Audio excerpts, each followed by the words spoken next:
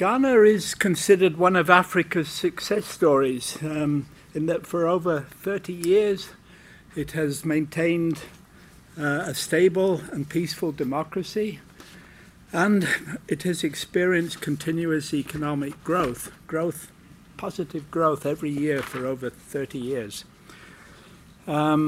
And it's considered one of the success stories of the structural adjustment programs. It was one of the first countries to go through one of the SAPs. Yet, unfortunately, like most African countries, Ghana has failed to industrialize despite rapid urbanization, and nor has it exploited its full agricultural potential to help drive a more substantial and inclusive economic transformation.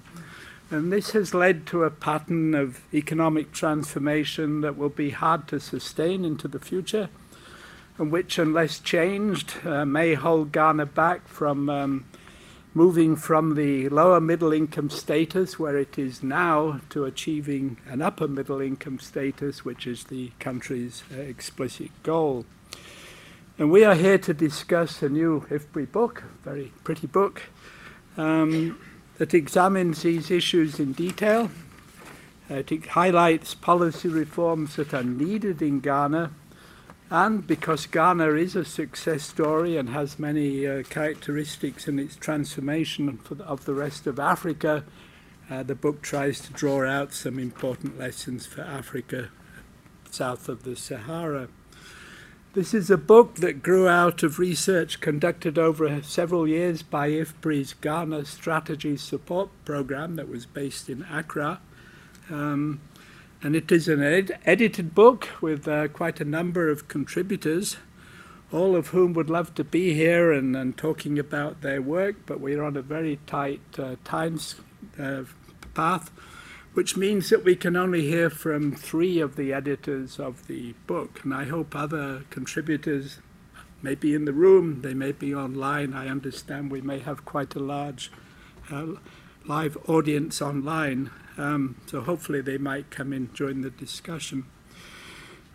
Of our 3 editors, Xinshen Dao, who is a senior research fellow and deputy director of the Development Strategy and Governance Division here at IFPRI. She will talk about some of the economy-wide issues and the impact of rapid urbanization. Shashi Kolivali, who is an independent researcher like me, but was from the inception of the Ghana Strategy Support Program until the completion of this book, was the leader of that program based in Accra. And then Danielle Resnick, who is another senior research fellow at IFPRI and also leads the IFPRI's work on governance.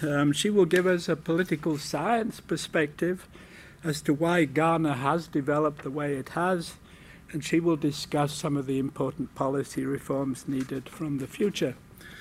We will then hear from 2 discussants, both leading African experts, and I will introduce them later. We are on a very tight schedule, and I've already gone 1 minute over time, so Xinshen.